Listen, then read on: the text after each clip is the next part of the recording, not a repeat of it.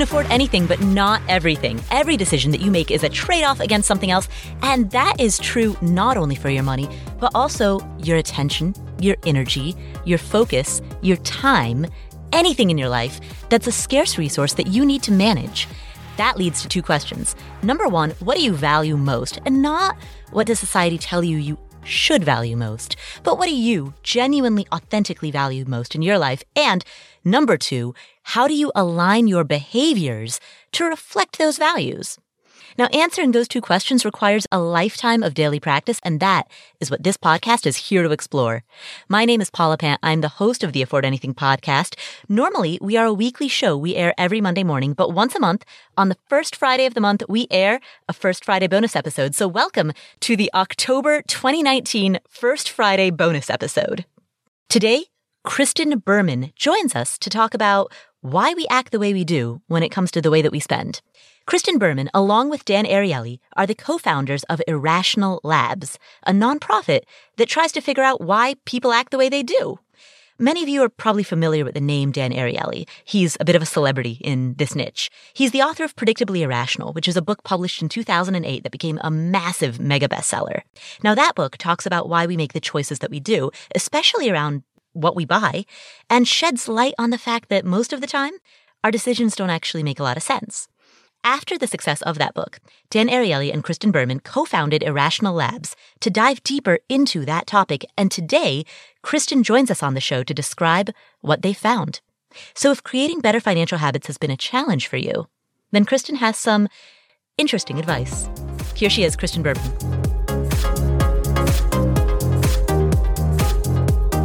Hi, Kristen. Hi, Paula. How are you? I'm great. How are you doing? Wonderful. So I would love to talk to you about some of the research that you've done around behavioral economics. And let's start with perhaps your most contrarian and possibly controversial statement. Habits are overrated. Yes. I think in life, we typically want to think that we can do anything and that we can start a new habit, stop a new habit. And it's only just a matter of willpower and will today be the day. And the reality is today is most likely not the day, and neither is tomorrow. So we think about behavior as something that's really hard to change, and habits require you to do something every day, which is probably the hardest possible thing you could design for yourself. And so when you think about the optimal way to change behavior, you'd basically imagine you'd have to do one thing once. You'd have to get enough motivation to do a thing, and then after that, everything would just magically happen. So 2 examples here. We think about asking people to save every day. This is likely just not feasible because you forget. Maybe some days you have more money, some days you have less money, some days you're highly motivated to get the thing you want, and some days you're not. A better alternative and a proven one is just to put a automatic savings rate at your bank or automatic enrollment of retirement savings. When companies changed to automatic enrollment for retirement savings, the enrollment rates went from 30% to 90%. And now people have, the chance of having a retirement on the beach versus people who just didn't do anything, likely will be hanging out in their cubicle for much longer.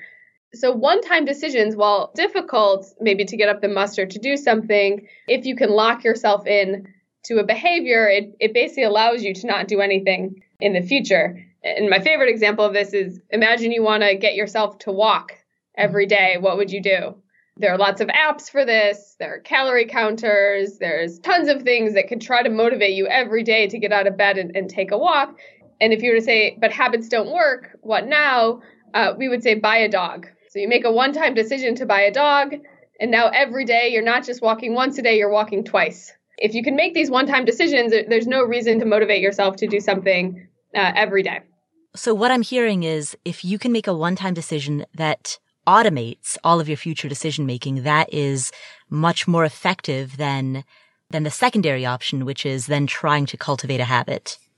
Correct. You think habits are something you have to do every day. You need the full environment to support that decision-making. And the reality is you have a lot of motivation sometimes and not a lot other times. And so if you can muster up enough motivation to lock yourself into something or automate the decision-making, it just becomes a lot more likely that you'll actually follow through.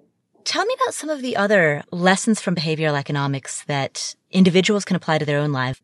So I think one of the other controversial statements of behavioral economics makes is that generally financial education, which is the idea that you're just going to teach yourself everything about FICO or you'll teach yourself everything about debt management, about, optimizing your diversification, that this will actually help you change your behavior.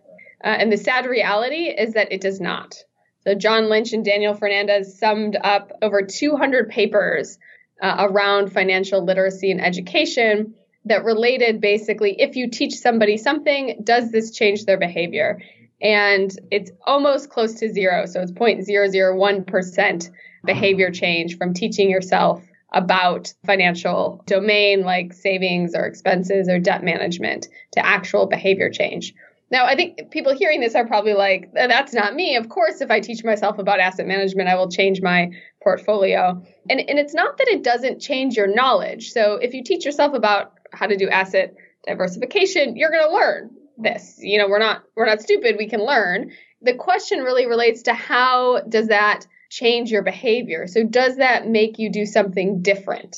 So if you teach somebody about FICO, in order to change their FICO score, they're going to have to log into their credit card and then know how much to pay to keep a 30% utilization rate.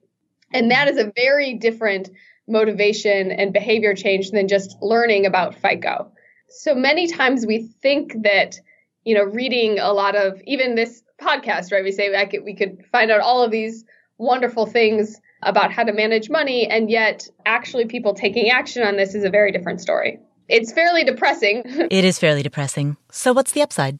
So basically you want to think about designing your environment or your financial life, again, so that your environment supports the goals that you have. And again, this may be a one-time decision, so you have to still muster up enough courage and motivation to do it, but then your environment is changed. So if we think about how the theory of financial education not working applies to something that we might have all tried, like budgeting, it's quite obvious, right? You look basically back at your budget and you say, wow, I really overspent on food this last month. And the question is, does this change what you order on a meal the next weekend?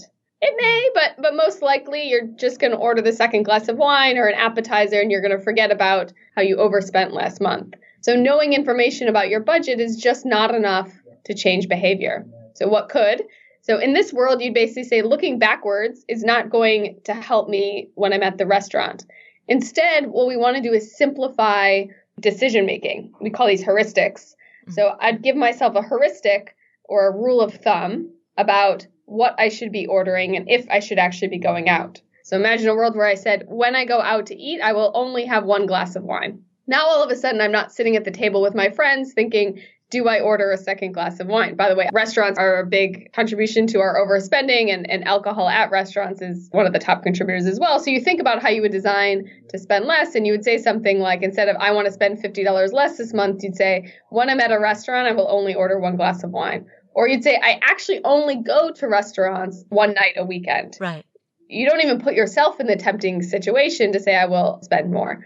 All budgeting apps don't work like this, but budgeting or personal financial management apps assume that basically we will be making a decision based on how much we're going to spend over a period of a week or a month. And that's helpful knowledge, but it really doesn't correlate to the behavior change. In fact, there's no behavioral science research to suggest budgeting actually changes spending behavior. Crazy. And you found that gaining financial literacy does not, over the long term, impact financial behavior. Financial literacy is correlated with improved financial behaviors, but that doesn't mean that increasing your knowledge of or your financial literacy will change your behavior. So it's a slight nuance. It basically says that people who are good with their money may know a lot about money, but it's not that I should teach people who are bad with money about money. That's not the thing that will get you to improve. Instead, improving is about designing your environment to help you be successful in the moment of decision making. Does that make sense? So I can teach people about healthy eating, but if you're just not used to eating healthy, there's going to be broader interventions, whether it be cooking classes or changing your friends. But yet, if you are thin, you may know a lot about eating healthy. It just doesn't suggest that this is the answer to change behavior. The study, to clarify, was around 200 financial literacy papers that were analyzed. And of all the papers, there was close to a 0.001% chance of changing behavior from increased financial literacy. Let's talk more about then how to change your environment. So how to change your environment. One thing is to evaluate the things you're spending the most on and how happy this makes you. You're spending probably a lot on rent. You're probably spending also a lot on transportation and a car payment. Our environment would push us to spend more and more on these things. We all know the idea of keeping up with the Joneses. And so if your neighbors have a nice car, you're more likely to get a nice car. And by the way, if your neighbors win the lottery, you're more likely to go bankrupt. Spending money is quite contagious. So if you think about who you surround yourself with, this is the environment. So if my friends are buying nice purses and nice shoes, this will increase the likelihood that I would overspend on my budget. You know, one of the better things that's happened to society these days is the term minimalist. So instead of being cheap, I'm now a minimalist. And I can really create rules of thumb for myself around spending that could drive my behavior. So again, kind of back to the heuristics of the rules of thumb, I can decide that I'm only going to go on Amazon and spend $50 this month on something versus kind of saying I'm going to buy the new purse because I'm going out this evening and I'd like something new to wear. So when we realize that we're really motivated by the present moment, and the present moment has an outsized influence on our behavior. I'm in the diner and I want another glass of wine, or I'm about to go out and I'd like to buy something. Then we create rules and mechanisms for ourselves that can help hold us accountable. The tax refund is one of the largest paychecks that Americans get, a little bit over $3,000 on average if you get a refund. And the reality is this is a windfall of money, just like your bonus would be a windfall of money. When we asked people to pre-commit to save some of their refund, basically we asked them in February before they get their refund versus in April when they get their refund, people will double the amount that they're willing to save. So we did an experiment with a company called Digit, which saves your money automatically for you. And two groups of people, and half were asked in February, half were asked in April. And Digit's pretty slick because they swipe your money into their savings wallet for you. So when people said that they wanted to save a certain percentage of their refund in February, Digit then, when the refund came in, automatically saved this for them. People were asked in April if they wanted to save, they would automatically save the money for them. But the difference is that in April, you already have the money in your bank account, and you're moving it now into another account. In February, you don't have the money in your bank account. This is called pre-commitment, where you're pre-committing to do something that you haven't yet done. And even better than pre-commitment is locking yourself into that behavior. So with Digit, people pre-committed to save a certain amount of money, and then Digit automatically swiped it in when they came in. They didn't really have a choice or a decision to make at the point of temptation, at the point of being tempted by their tax refund, because the money was already out of their account. They never even saw it. And when we do this, not just with tax refunds, but generally in life, we're able to behave in a way that aligns with our future intentions. So it's not that people don't want to save, it's just that when you see the money in your account, you'd rather do something else. People doubled their savings rate when we asked them this pre-commitment. This is something nice to think about of when you get your bonus or you get a tax refund, or there's something called 5 Fridays, where if you're paid every Friday, if you're paid weekly on Fridays, there's a few times a month that you'll have a 5th Friday. This will feel like extra money. A 3rd Friday, wouldn't it be? There's 3rd Fridays and then there's the 5th Friday. If it's bi-weekly versus weekly. Right. Yeah, that makes sense. Okay. Yeah. Because we're used to paying our bills on a monthly basis, utilities and rent, having an extra payment within the month will actually feel like a windfall. It'll feel like extra money. Your bank account will be higher than it normally is at the end of the month. And so instead of having a lower balance, you'll feel like you have more money to spend. So what we suggest is people actually outline when the 5 Fridays are and then commit to just moving all of that money into savings. Because you really won't notice if you've aligned your life to spend with your bills and your rent and your normal paycheck happens, all that money can just go to savings without you noticing. Right. Another thing to think about is any loan or debt. Goes back to the one-time decision. Typically we're paying especially a mortgage or a car payment, we're paying what the lender has asked us to pay. We're paying the actual payment. When you think about how much you could be paying, it doesn't have to align with what you're actually paying. So what we suggest is that people round up their payment to a round number. You're already doing that in your head. If I ask people what their utility bill is, they never tell me it's, $82. They'll say $80 or $90. Mm-hmm. And because you're already rounding up these payments in your head, you can basically overpay your mortgage or your car payment and save yourself thousands of dollars and years off your loan payment.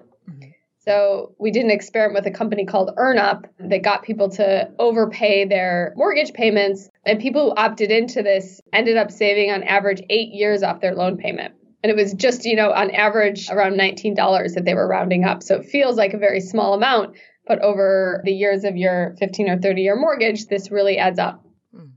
Another thing we think about is regret.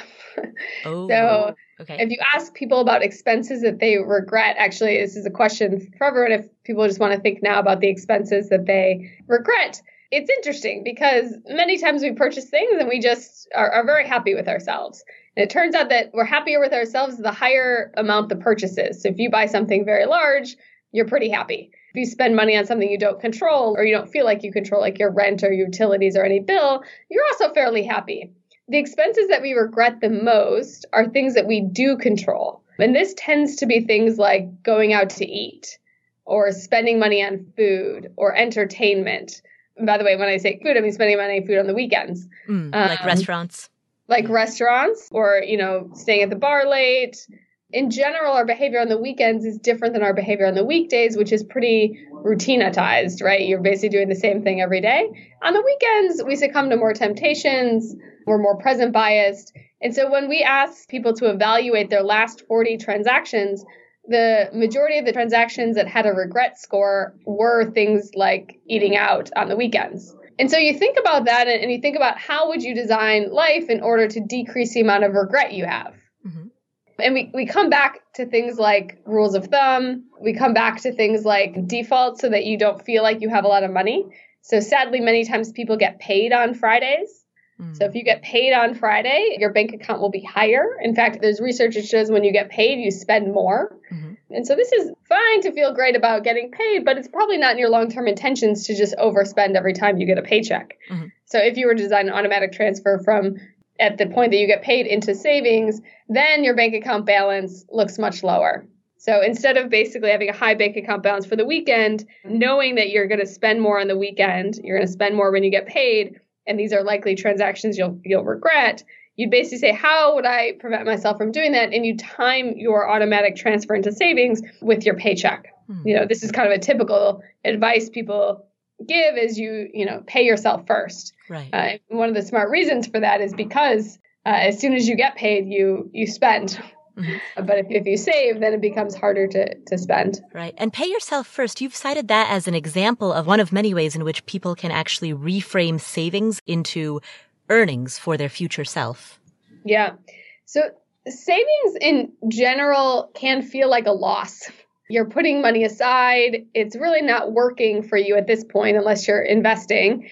And what we know from behavioral economics is that we don't like losses. Right. The word is loss aversion, and they feel more painful than gains. So researchers suggest 2x more painful than a gain. And sadly, savings, which is one of the things that will make us wealthy and increase our financial health and success, can feel like a loss. And so there's a real question on how you reframe that in your head to more feel like you're earning money or you're making money. When we think about the debt hack, which is round up your debt payment, it may feel today like a loss because you're spending $19 more a month, but actually you're earning money for yourself. You're earning money back on your mortgage by reducing your interest payments and increasing the amount of money that you'll have in the future.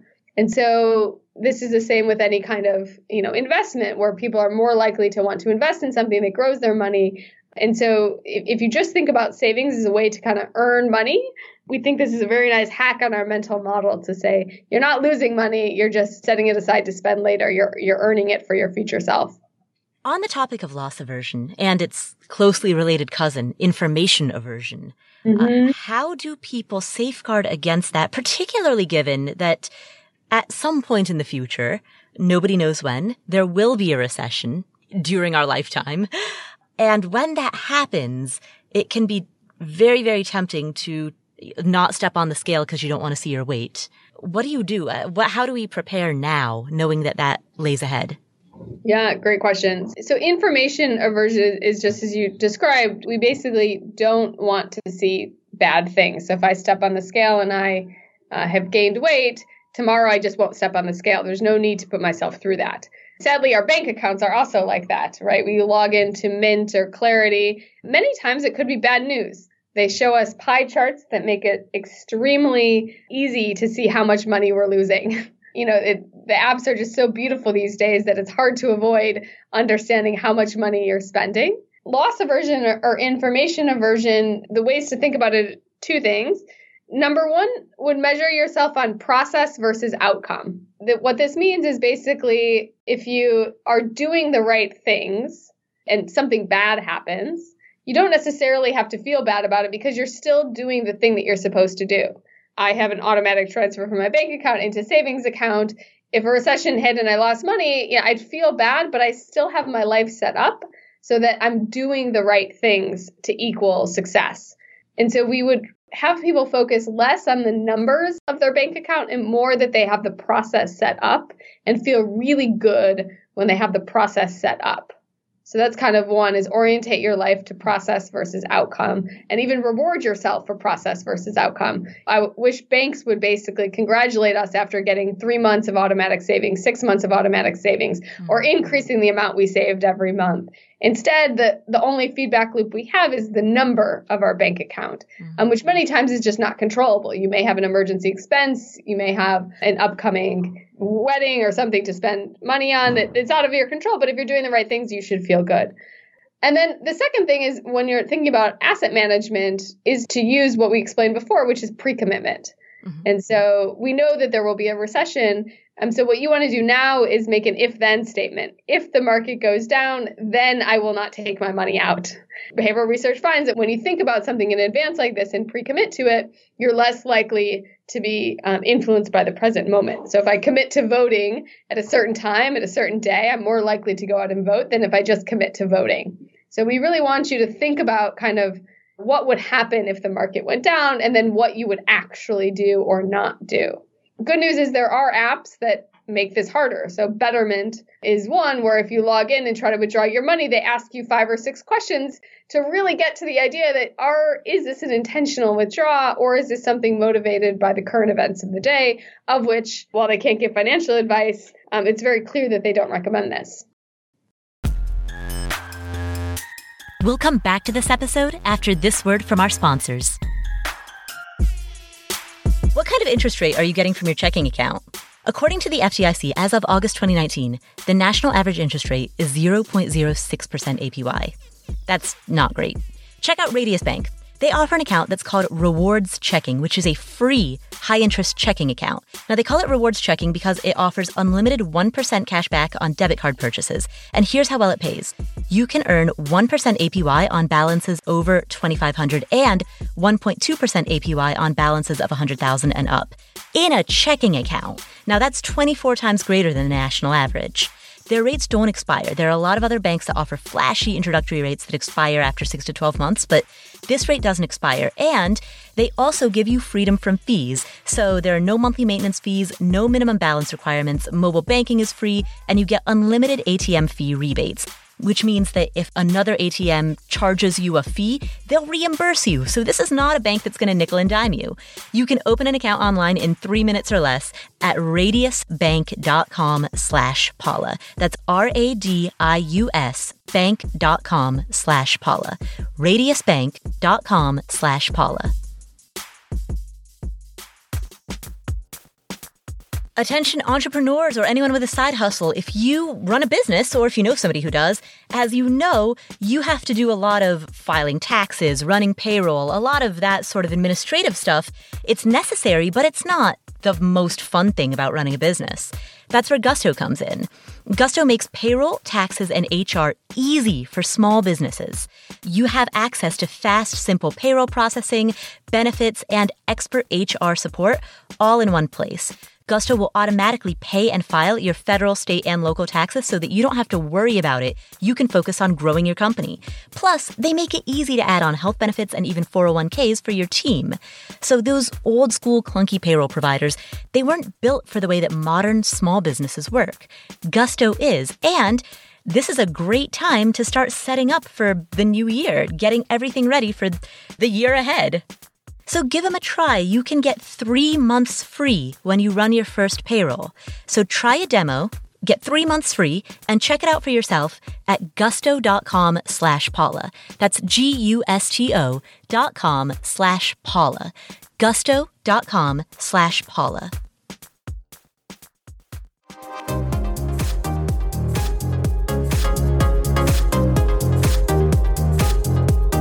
In the example that you gave earlier, in which people pre-committed their tax refund, and they did so by essentially arranging their accounts such that they would use this tool, in this example it was Digit, to take that tax refund and automatically put it in savings so that it never crossed their account, right? In that example, pre-commitment happens through the use of a tool or through the use of technology. How do you establish pre-commitment for areas of your life in the future, such as investing, such as anything related to your home, any area of your life in which a tool wouldn't necessarily be part of that process? Great question. So I think first, if there is a tool for it, use it. Many times we think that we have enough willpower, enough strength in order to follow through on our intentions. And we just know that's not true. So I think first is kind of admitting that, right? That like generally you may want to organize your money in the perfect way, but maybe you're busy one Sunday when you were going to do it, and now a week or two has gone by and you haven't done it. And so if you had a tool like, a Betterment that would just swipe away money into savings, or Clarity that would help you, and Clarity is also really wonderful to swipe away money into a 2% interest account, we should do that. And most people should. And we're probably underusing. We're in an age now where tools can help us with a lot of things. Mm-hmm. So if you're not on one of these tools or haven't tried them out, this is probably the first step, to not assume that you have perfect self-control and will make the perfect decisions at every moment. And then the second step is designing your bank account so that it does help you out. And again, this is a one-time decision where you have automatic transfer set up and you have maybe a limit that you're setting and saying, I'm going to save this amount in my bank account and then transfer it to investment. People should just be using tools more. And the second is thinking about telling other people about your ambitions and your goals. So if there isn't a tool, maybe you're trying to save for coding boot camp or another kind of education or training course. Many times financial behavior is so anonymous. Mm-hmm. Like the question for folks is, do you know really what your parents save? Do you know what your siblings save? Do you know the bank account of your best friend? Likely not. And we talk about sex more than money. And so this makes it much harder to follow through on our intentions if we're the only one keeping us accountable. Mm. So imagine you basically told your best friend, I'd really like to pay off my credit card in the next 2 or 3 months. Just by saying this, you're doing this whole pre-commitment and implementation intentions thing. This is, I will do this. And you're making it real. So first is just not having anonymous financial behavior and bringing it to other people and sharing your intentions. And then the second thing really is having them ask you about it. Mm. So if you can tell them, hey, follow up with me a month and see how much I paid on my debt. Now, this is tough. This is not an easy thing to do. But the question that you'd have to ask is, are you committed to kind of changing your behavior and having something in your life change? And if you're not, that's fine. But if you are, you definitely want to bring somebody else into the fold. I've heard competing theories. Yeah, on one hand, as you've just described, I've heard the idea that if you state your intention out loud and you have an accountability partner, it makes you more likely to stay on course. I've also heard, though, people talk about how sometimes if you talk too much about a goal, your mind believes that you've done it and that the talk actually takes the place of any action.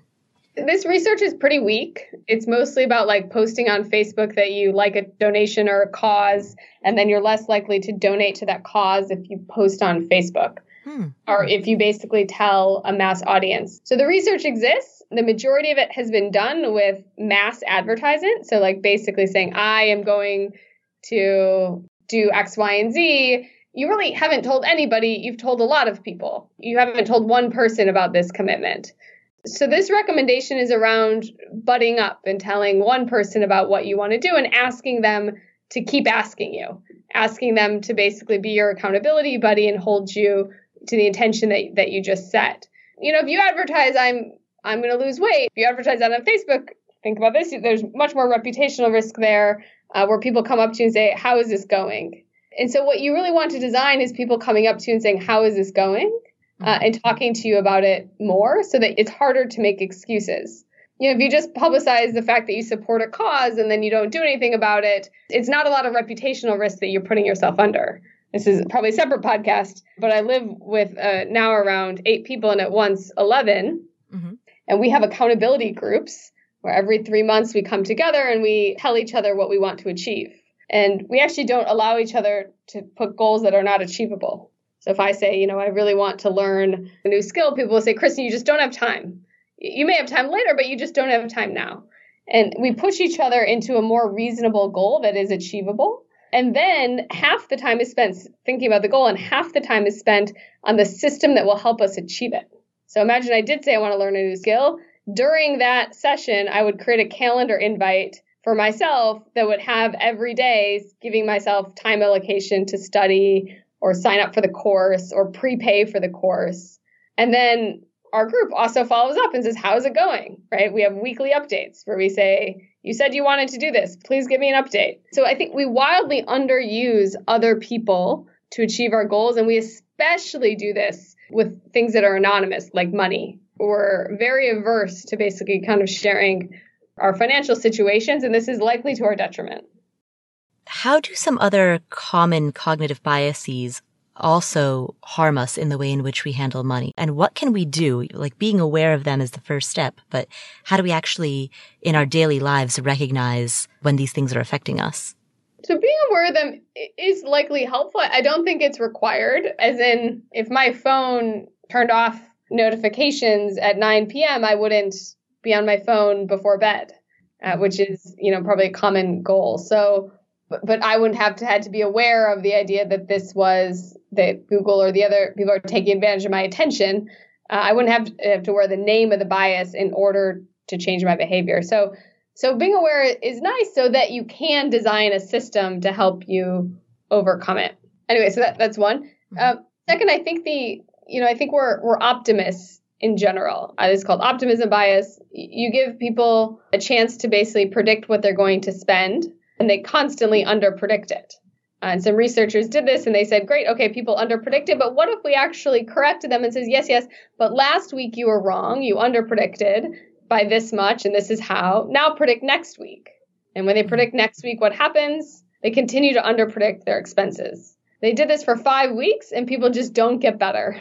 Why? Because there's always one thing that's new and interesting. You may go shopping and it's not that you normally buy fancy salt from the grocery store. It's not that you normally buy this dress for an upcoming event. It's just this time. And so, we tend to basically be optimists and say, yes, but next week I will be a little bit better. And the reality is this is likely not true. And so we may not take our financial situation as seriously as we should. Right? If you imagine that actually things may get worse and not better, you may spend more and not less in the future. This may give us more motivation to act today. Sadly, stuff with finance, except starting your retirement fund, there's very little urgency. All of a sudden you wake up and your savings account is not as big as you thought it should be. I'd like to add more urgency into people's view on their financial situation and say, actually, today is the day. It's not tomorrow, it is today. We can do this by adding deadlines for ourselves and saying, I'm going to do this by this date, telling other people about the deadline. But because we're kind of optimists, we say it'll be fine. Tomorrow will be better. We don't have as much focus on making change. Right. There's no urgency. There's no urgency. And if you look at when people pay taxes, it's, I think, 30% pay on the last day. Mm-hmm. When you look at when people sign up for healthcare, the last week. And so we tend to do very well when there's a deadline. We tend to basically figure out how to get stuff done. And just if you think about a work environment, at no point do you wake up and go to work and say, I just couldn't get that PowerPoint done. I'm so sorry. I know the meeting is today, but I just couldn't do it. We have deadlines at work. We have meetings at work in order to help us do stuff. Otherwise, we may just kind of procrastinate and not get stuff done. So in our personal lives, the question is, how do you create those kinds of mechanisms that, quite frankly, have worked fairly well in the corporate world to help people accomplish great things? You've named a few examples already, but what are some other examples of how do you create that in your personal life, imitating some of the best practices of the work environment? Yeah, I think we should think about natural milestones. So your birthday. So think about kind of, it's actually in the literature called the fresh start effect, where you say there's many times where you feel like you can make a change. And so obviously New Year's is one of them, where the day before New Year's Eve was a completely different you, but New Year's is now a new you. It turns out that actually on Mondays, we also have this effect. So more people search for diets on Mondays. And you can create this kind of urgency by saying maybe there's a fresh start effect by the first of the month. So you're saying by the first of the month, I'm going to have set my automatic transfer into savings up. By the first of the month, I'm going to have looked at my finances and figured out the rule of thumb that I'm going to have for the next month. The other thing is, and dieting does this really well, is temporary experimentation.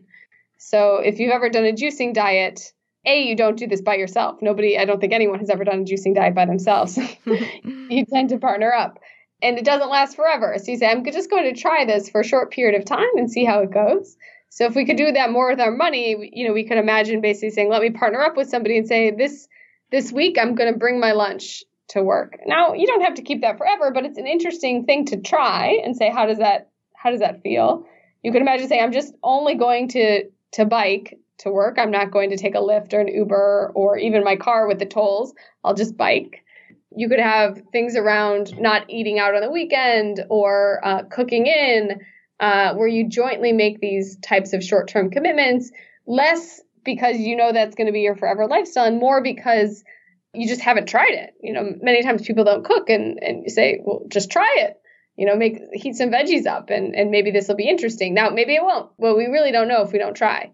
And so having some time-bound experiments with friends is a very nice idea to create change.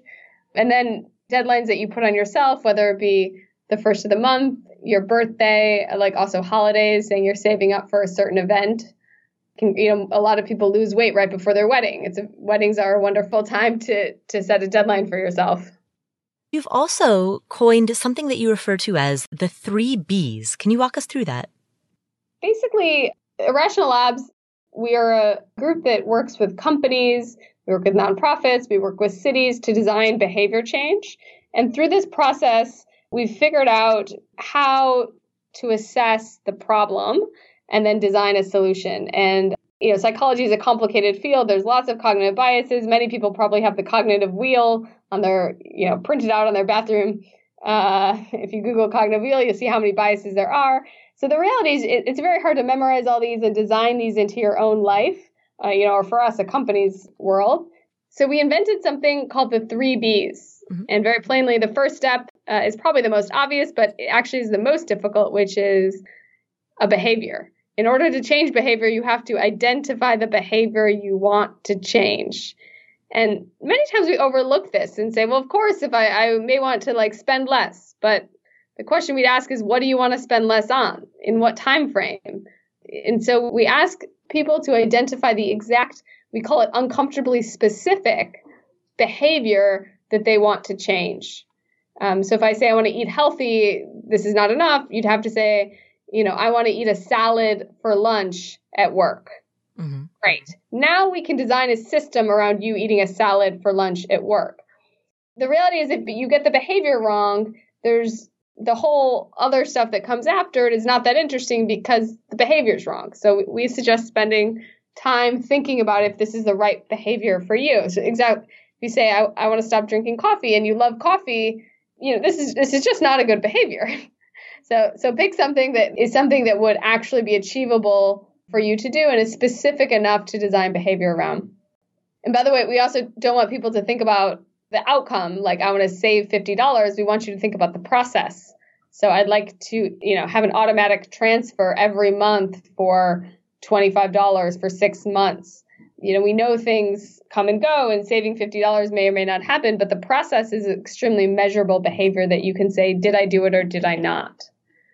The second 2 are around actually how you get yourself to do this behavior. So The first is to decrease barriers. So barriers is the second B. Mm-hmm. And the third is to increase benefits. Benefits is the third B.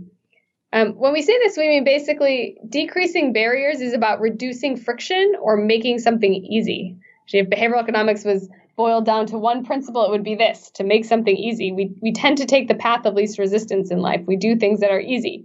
This is why defaults work. It's very easy.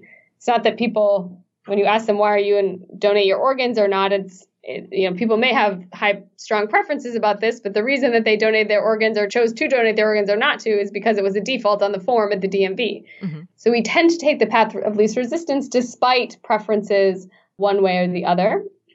And so when you're thinking about changing behavior, you'd say, how do I get myself to do the behavior that I've just outlined? You'd say, I need to reduce the barriers to doing it.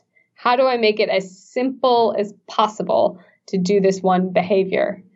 So, if you want to stop going out to eat, you may say that maybe there's a WhatsApp or a messaging group that always talks about stuff you can do on the weekends, and it tends to be restaurants. So if you're in that group, the path of least resistance is to go out to eat with those people. Mm-hmm. So you'd want to basically say, I want to design against the path of least resistance there, and you'd remove yourself from the group. Because you can still go out to lunch or dinner with these people, but it's going to be harder, a little bit harder now for you to execute on that. And then the third thing is to increase benefits. And by the way, this is really, society has figured this one out. So, it's very easy to spend money because it feels good. There's, you're spending money on movie tickets and eating popcorn, and you're spending money on video games and online shopping, and all of these things have benefits associated with them. Sadly, in our world, there's not many benefits associated with paying down your debt or saving money or spending less. In fact, if you pay down all your debt today, no one will say congratulations. This is so sad. If you start to save today, nobody will say congratulations.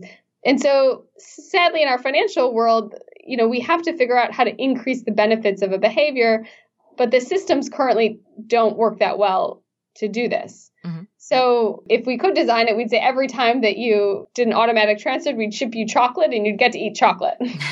We can't do this. However, some of the benefits could be, as we think about reputation and image, of basically saying, if you tell other people about your goals and then you actually do them, this feels really good. It feels really good to get something on your to-do list done.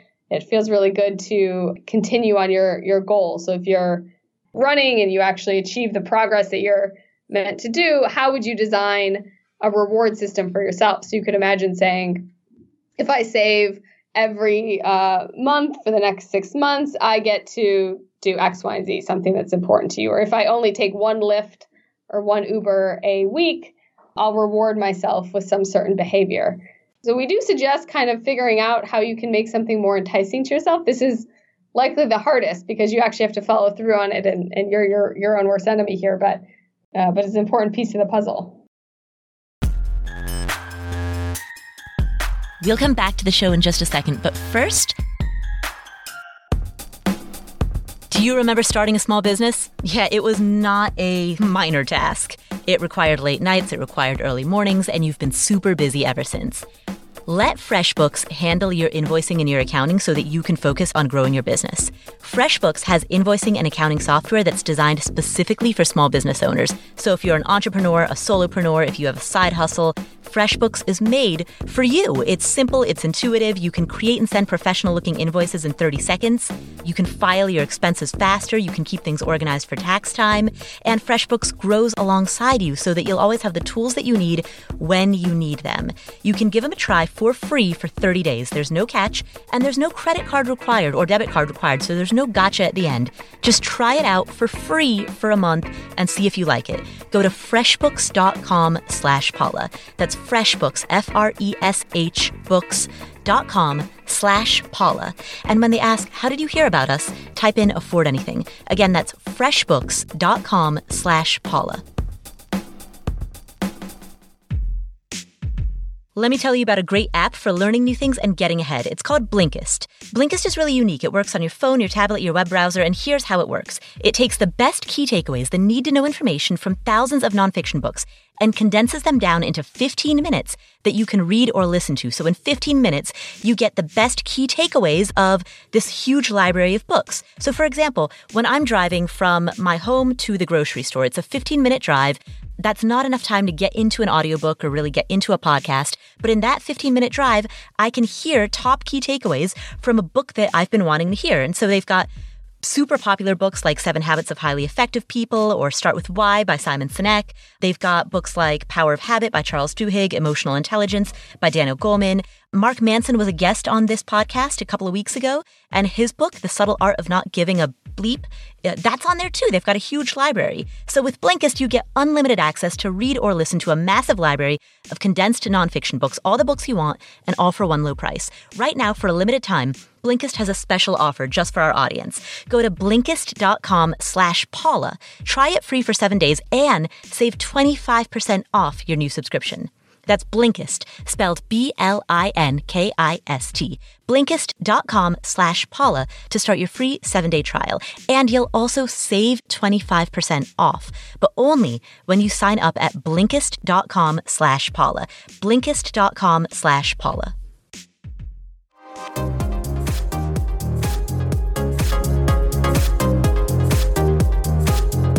Let's go back to decreasing friction, because when it comes to decreasing friction, often there can sometimes be a tension or a trade-off between what is easiest, simplest, most convenient, and what is the most frugal or cost-saving option.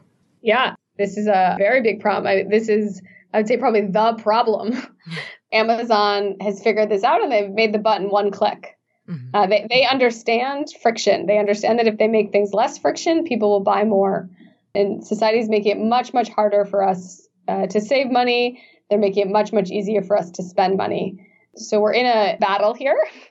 When we make something easier, you can also make something harder for yourself that's bad for you or something you don't want to do. So for instance, if you drive for Lyft or Uber or Instacart or DoorDash or any of these service providers, you have a side hustle.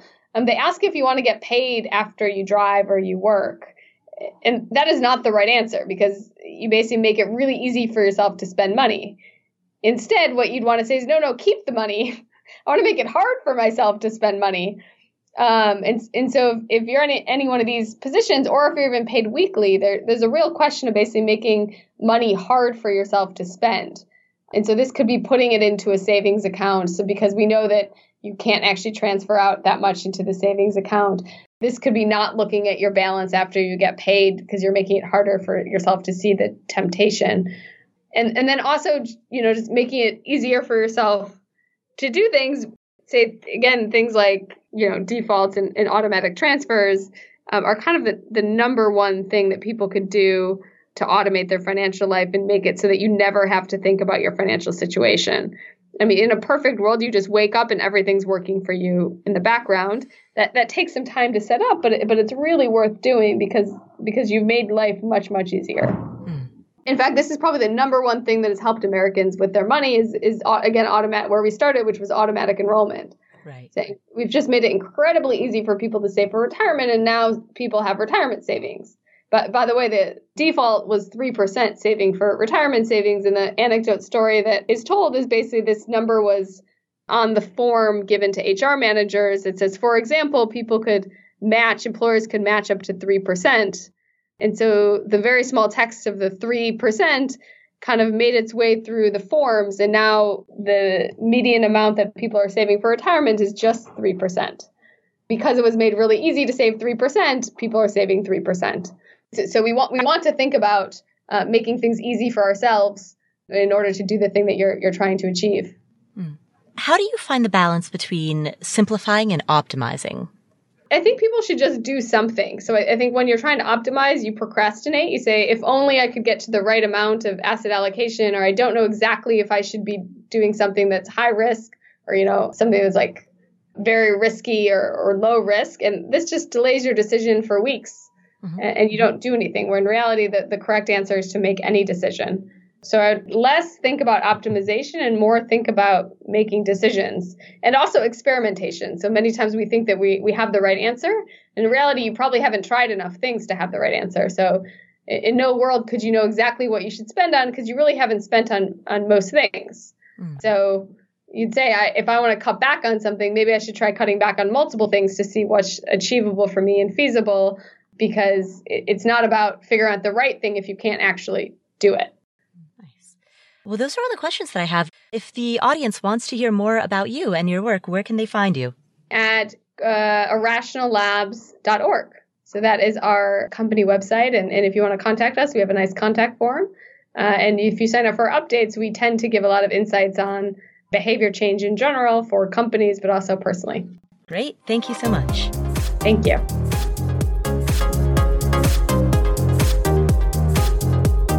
Thank you, Kristen. What are some of the key takeaways that we got from this conversation?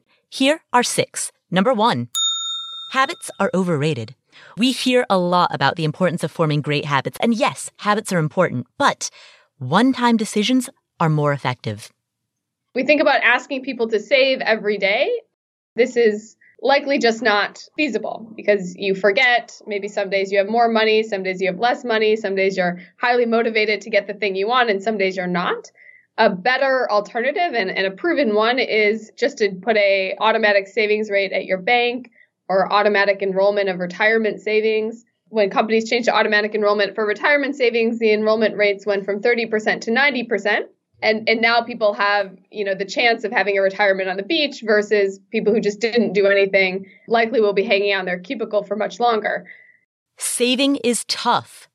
There are days where you feel like you are an unstoppable savings machine. You are trimming costs left and right. You're this pro at savings. And then the next day, all you want is some fancy champagne and expensive buckets of ice cream, right? So it's better to make a one-time decision that will automate your behavior. When you automate your savings, you remove the emotion from it, you move the decision from it, and it runs in the background. Kristen gave the example, if you want to walk every day, get a dog. Because you make one decision once, which is to get a dog, and now you're in a position in which you have to walk twice a day. So it's a one-time decision that forces what happens next. Now, to be clear, I am not recommending that people are casual or flippant about getting a dog, but it is a powerful illustration of how making one decision that changes your circumstances or changes your environment can lead to big changes going forward. So that's key takeaway number 1. Key takeaway number 2, simplify your decision-making by giving yourself an easy rule to follow. We are often told to make a budget so that we become more aware of our money. But reviewing your budget and realizing that you overspent last month doesn't mean that you're not just going to do the same thing again next month. Looking backward alone doesn't help us. There's no behavioral science research to suggest budgeting actually changes spending behavior. Crazy. So if budgeting isn't effective enough, if backwards looking isn't effective enough, what is? Well, Kristen recommends creating a rule that will modify our behavior and make it less likely that we're going to overspend. So imagine a world where I said, when I go out to eat, I will only have 1 glass of wine. Now all of a sudden I'm not sitting at the table with my friends thinking, do I order a second glass of wine? And so that is the second key takeaway.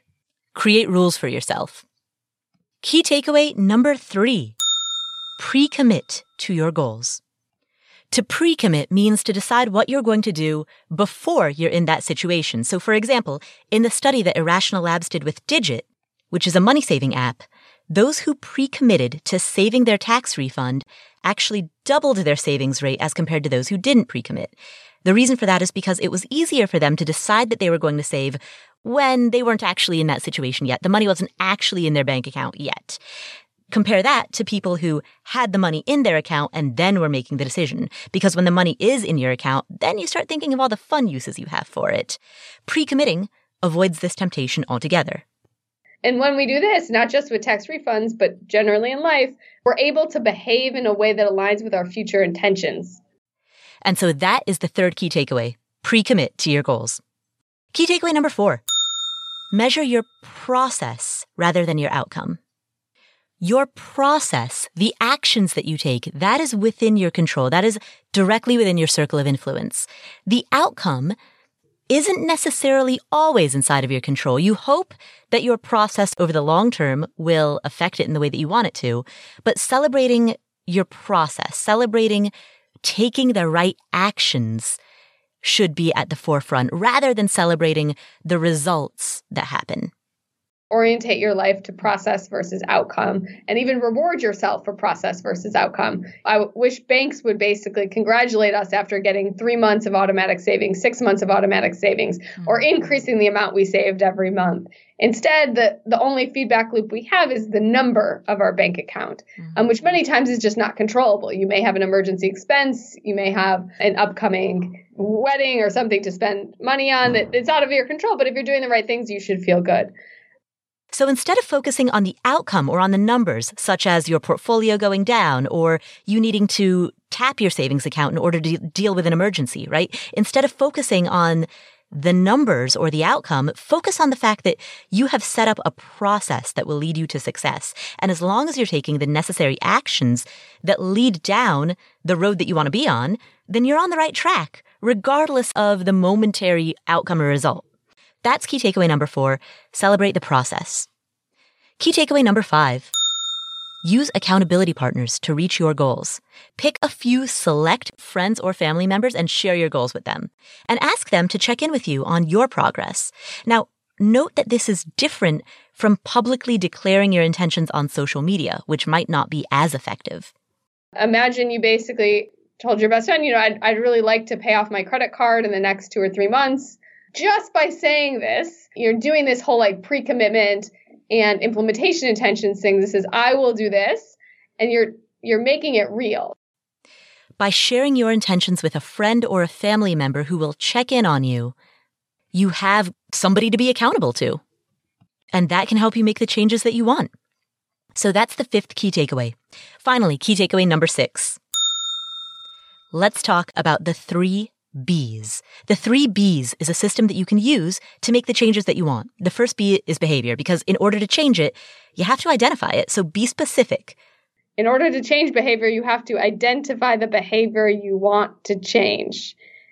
So if you want to spend less money, what do you want to spend less money on? Specifically, what item or expense do you want to cut? And how will you do it? This is the system. So that's the first B. The second B is barriers, which you need to decrease. So that means reducing friction and making something super easy to do. And then the last B is benefits, which you want to increase. And since there aren't many benefits associated with saving money or paying down your debt, you need to figure out a way to make it more beneficial and more rewarding. So for example, being an active member of a personal finance community or a financial independence community, like the Afford Anything community, all of a sudden you're in this subculture, this community where people really do celebrate hitting a savings target or paying down your debt. All of a sudden, you have this peer group online of people who are super happy for you when you increase your savings rate from 20% up to 25%. You might not get that out in the default world, but you get that in these niches, these internet subcultures, like what we've got, the Afford Anything community. And so that's one way that you can increase the benefits, the immediate benefits of what you're doing. That's one way that you can celebrate increasing your savings rate or paying down your debt or all of those things that regular mainstream society often does not go out of their way to announce and celebrate. And so that is the 6th key takeaway. Thank you again to Kristen for coming on the show. If you enjoyed today's show, please leave us a review. As of the time of this recording, we have 1,800 ratings on Apple Podcasts. So please go into the app that you're using to listen to this show or go to affordanything.com/iTunes, which will redirect you to the Apple Podcast page, and leave us a rating or a review. I want to give a shout out to Feral Feline, who recently left a super awesome review. Feral Feline said, Paula Pant is an awesome host and puts together a truly high-quality, worthwhile show week after week. Listening to her and her guests helps keep me motivated and inspired on my path to craft my best life. Thanks, Paula. You deserve all the success you encounter. Thank you so much. I love that review. I'm Thank you. So please, if you haven't left us a review yet, head to affordanything.com/iTunes. That'll take you to the page on Apple Podcasts where you can leave us a review, or just go into whatever app you're using to listen to today's episode.